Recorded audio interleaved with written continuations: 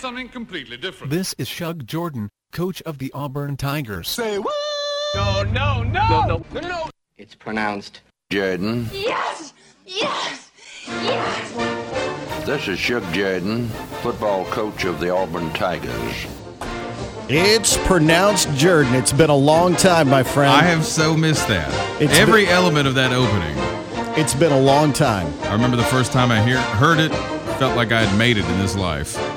Yes, tag team back again, and why not? Well, we've had many requests for It's Pronounced Jordan, IPJ as we like to call it.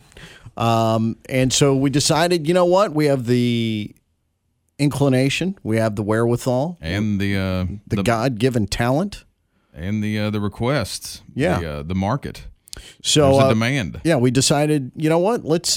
We've got stuff to talk about, and it doesn't always fit within the format of a morning radio show, and which is started because of IPJ. That's right. So I feel it's only right to kind of go back to the roots. If you are listening to this online on the podcast, then you may want to know, if you're not familiar with us, we do have a radio morning show in Auburn, Alabama on Your name is Rich and my name is Jeremy. Wings 94.3. My name is Rich Perkins. My friend sitting across the desk from me is Jeremy Henderson. He of thewareaglereader.com. I have a blog of my own called arideinajeep.com. Those are merely side gigs, if you will. Our main gig is Rich and Jeremy in the morning on Wings 94.3. Which you can get, wingsfm.com. That's right. And then I think we should post this on there too. Okay. I think we should just throw the SoundCloud little thing up on there. Yeah. And I feel like I should be coming in late though.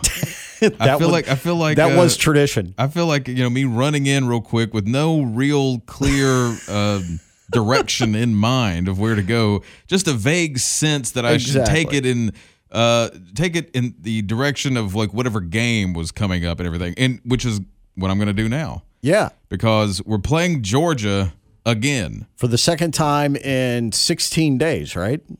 Isn't that no? It'll be longer than that. I don't know. It'll be like 22 days someday. Well, we're going to beat them again, so it's going to be great. Yes, we just came off the Iron Bowl, 2 back-to-back, essentially number 1 wins. Don't you hate it almost that La Monroe was in there? Now, I mean, I appreciate the break. So for practical reasons, I'm glad they were there. But in terms of, it would be so great to say just back-to-back weeks. Yeah. I mean, it essentially was. So this is something I wanted to go into it. Now, I've technically done it before, and it really kind of hit home yesterday because Reddit picked it up and was linking to it and everything. I wrote something about, 3-4 years ago on the great injustice of 1899 in the Deep South's oldest rivalry. We basically had the game won. We're playing in Atlanta, and it was for the first time. And when we say we mean Auburn. Sure. Yeah, no, I'm a we man. I know. Because it stands for War Eagle, too, so you got it's all in there. I know, but I remind people it's pronounced Jordan. Of course, Shug Jordan, the coach, Ralph Shug Jordan. Sure. Auburn's former coach, the namesake of this show. Yes, so exactly. So we had it won. Yeah. It was 30 seconds left. 11-6. We're playing a week before Thanksgiving, which is kind of rare because most of the Auburn Georgia game had become this big Thanksgiving tradition in Atlanta. In the 5 years, right. Like 7 well, that's years. Auburn. When you think about it, that's Auburn. Exactly. Auburn is very quick to grab anything and make it a lifelong tradition. But if you read the Atlanta papers, and they're just like it is if they had no clue what life was like on Thanksgiving before the Auburn Georgia game.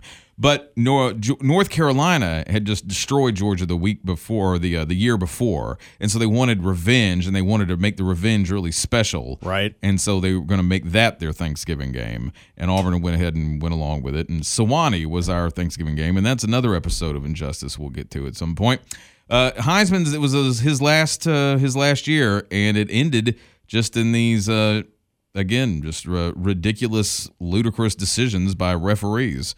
And this was the first one. Is this the one where the game was won and they just stopped the game? Yeah, on account of darkness, right? So that was the big line. That's the thing you put the quotes around. On account of darkness, on account of darkness. So it's getting late. The game was started at 2, which supposedly, according to Walter Camp, no self-respecting referee would have started a game this late, right? But at the same time, that's kind of like when they were started. I think he's playing, he's coaching and doing stuff over in Yale in those Eastern Yankee Ivy League schools where it gets darker a little sooner and everything. But for whatever reason, be it delays, timeouts, injuries, what have you, maybe the cloud cover. It was a full moon the night before, though. So I'm doing some deep dives into this. Yeah, you really are. So it was it's dark, and we have 30 seconds left, and we're real speedy. Georgia was big, but we're using our brains and our football science and our tricks, and we're running right through them. And Heisman was the first of the huddle up, no hurry. This was his hurry up, no huddle offense. Huddle up, no hurry. Huddle up. The opposite of that. Hey, everybody, huddle up. There's no hurry. There's no hurry. Just huddle. No, it was the opposite. The hurry up offense. Yes. He claims that this was like the first real example of this being used strategically. Exactly. Now, all of his teams had been fast because Heisman emphasized fitness, and I really know all about this because I'm doing a book with John Heisman, Rich, by God. I'm doing a lot of books, and I'm coming out with it. I'm writing a book about John Heisman's years at Auburn, all right? I can't wait. Because it's an untold story, and this is one of the good things. So you're welcome, people. You're getting a little treat here, little appetizer. So it's going good. It's 11. We're up 11-6. We own the second half, and 30 seconds left. This dude named G.W. Rowbotham. What kind of name is that to begin with? Come on, Rowbotham. G.W. Yes, played at Tufts University. Give me I dislike the man already. Yeah, played at Tufts in 1895, 1896. Eligibility apparently being not that just a word to Rowbotham, because he was playing also at an athletic association club, kind of like a semi-pro type deal while he was at Tufts, which probably explains why he just kind of let Auburn's protests that Georgia's basically half their team were soldiers brought in specifically for this game, which was totally the case. Auburn asked him to sign an affidavit saying they weren't breaking any conference rules by playing these guys. They wouldn't sign it. Normally, that would actually, like, a game would be like, all right, sorry, we're not playing this thing. And Rowbotham's just like, no big deal. But understandably, he didn't want to be a hypocrite. Sure. Right? So 30 seconds are left. We're on Georgia's 10, perhaps even their 5, maybe the 20. We're in the red zone. We're about to score again. There's 30 seconds left. We're going through a knife through butter, hot knife, and all of a sudden, Rowbotham blows his whistle and says, "Game over."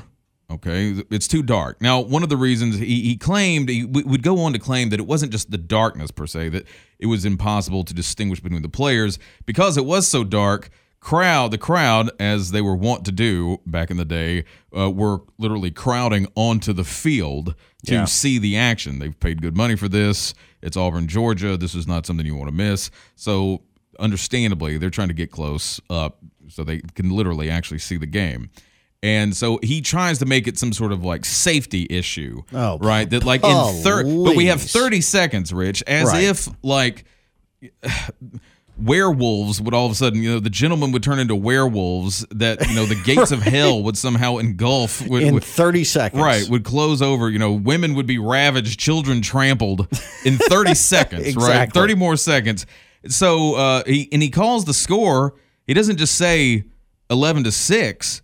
He says 0-0, right? Well, Auburn's apoplectic. We're figuring out what in the world is going on. How does that happen? Right. Why would you not just say 11-6?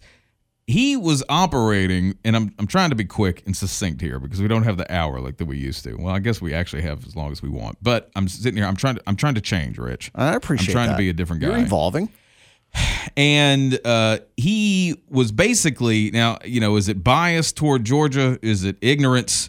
There were specific rules regarding just such scenarios, like actually in the rule book, which Auburn fans sent to the newspapers, who were saying, "Oh, this is the just and right decision, even though it stinks," and Auburn is understandably upset.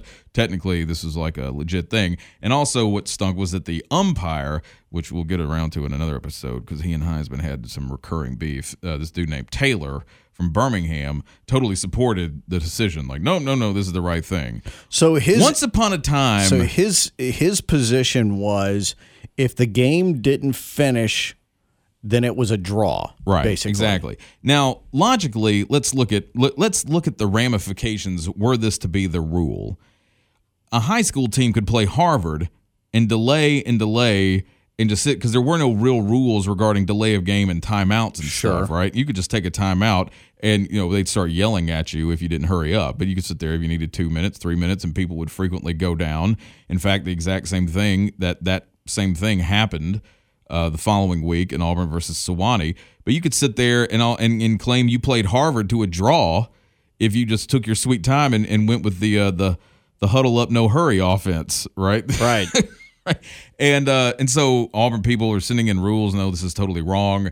And we're demanding like a public reversal of Rowbotham. And if not, they were going to protest. Well, sure enough, he never came out with it. And so Auburn protested. And actually a year and a day later, even though it was saying there's no chance for this to be overturned because referees' decisions were final, straight up William Dudley at Vanderbilt, the head of the SIAA, straight up reversed which was the conference at that was time.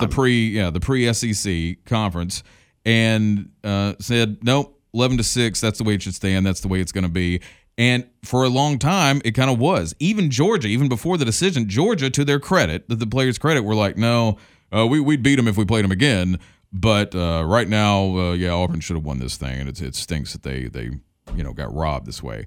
Now the issue, the actual rule, it was determined that Rowbotham, in his mind, he was refereeing. The decision was based on an old rule as he knew it, because that was the thing. The rules changed every year, right? So you had to get a guy getting the right referee and the right umpire and side guys. That was everything. This was a really big deal, and like there was a lot of contention. In every game, you had to have somebody who knew the rules. This guy didn't know the rules. North Carolina played Georgia the next week, right?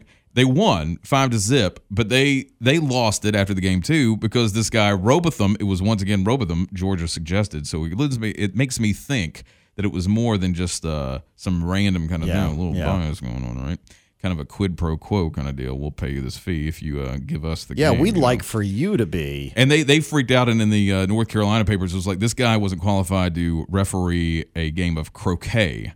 He knew nothing about the game. He was crippling us with petty penalties, allowing Georgia to play offsides. And they were like, this was the same guy in the ridiculous decision last week against Alabama, because Auburn was referred to frequently as Alabama because we were pretty much the only real team playing real football in the state at the time. Alabama at the time was playing YMCA teams and no, seriously, they were and high school teams and associations. In 1897, they didn't even have a team, right? Or 1898. Anyway, so like if we'd known that at the time that this was that guy, we wouldn't have done it at all. I started going through and trying to find other games that were called because it was an issue. You didn't have outdoor illumination was non-existent. What other games were called? Because there were plenty of them that were called, and plenty of them stayed the exact same. Now there were some, like that's the way it was in baseball. A game gets called, that's the way it is. Like on account of darkness.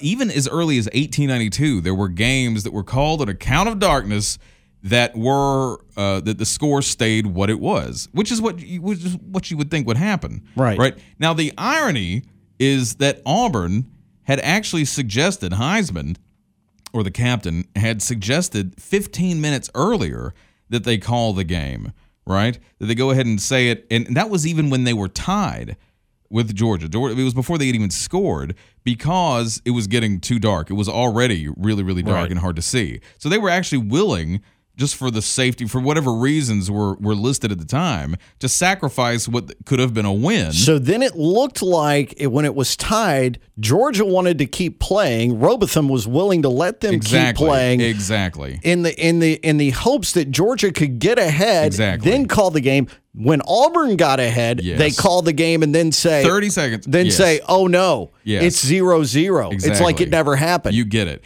Now he wrote, Rowbotham, his only public thing was writing to Walter Camp, right? Who was pretty much like the guru. He was the guy who knew everything and set half of them in his Walter Camp guide in Spalding football guide and all this stuff. And he wrote and was like, well, this is a very unfortunate thing, and I can understand Auburn being upset. There is precedent for what you've done.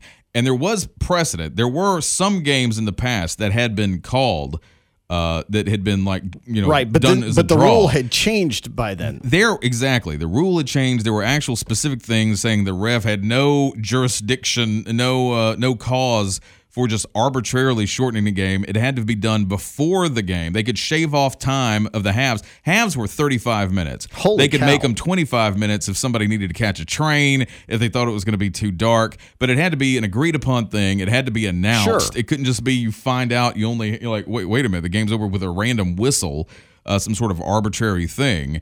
And it wasn't like soccer. Right. Yes. What is the deal?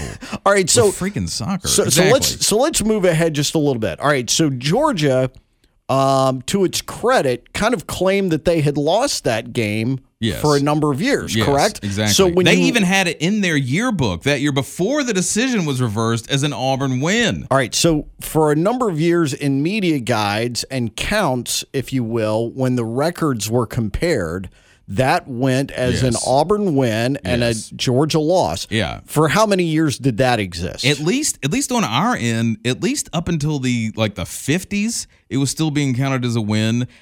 Even a guy, Dan Hollis, wrote kind of a comprehensive game by game, look at all the Auburn games in history, and even and that came out in '87. He even had it listed as a win.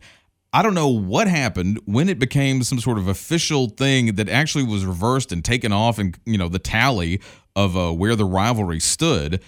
In '92, with the century, the 100-year anniversary of the first game, David Housel supposedly or said he wrote Georgia in some sort of weird, hey, let's do a nice little, it'll be a fun thing to do. We'll set the record straight kind of a deal. What do y'all? He supposedly never got a response from them. So they pulled it out of their... I don't know how exactly. I need to get at the bottom of that. I don't know how, at what point. But at some point between, say, the 40s and the 60s. Yeah, probably. They pulled it, and then some flack from Auburn, some, just a hired gun, PR kind of dude, probably saw it, just went ahead, or somebody convinced. I don't know how exactly it happened, but this is a great example of Auburn once again selling itself short historically. So whatever, I think right now we are actually, because of this last win, one game ahead, about to be 2 games ahead. But of course, I think it was like last year, it was some big thing that Georgia had finally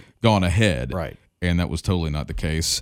And anyway, this book is totally going to just do even more with it, Rich. I can't wait to hear. I cannot wait to hear. Well, that was pretty good for a first time back. I mean, it was real quick.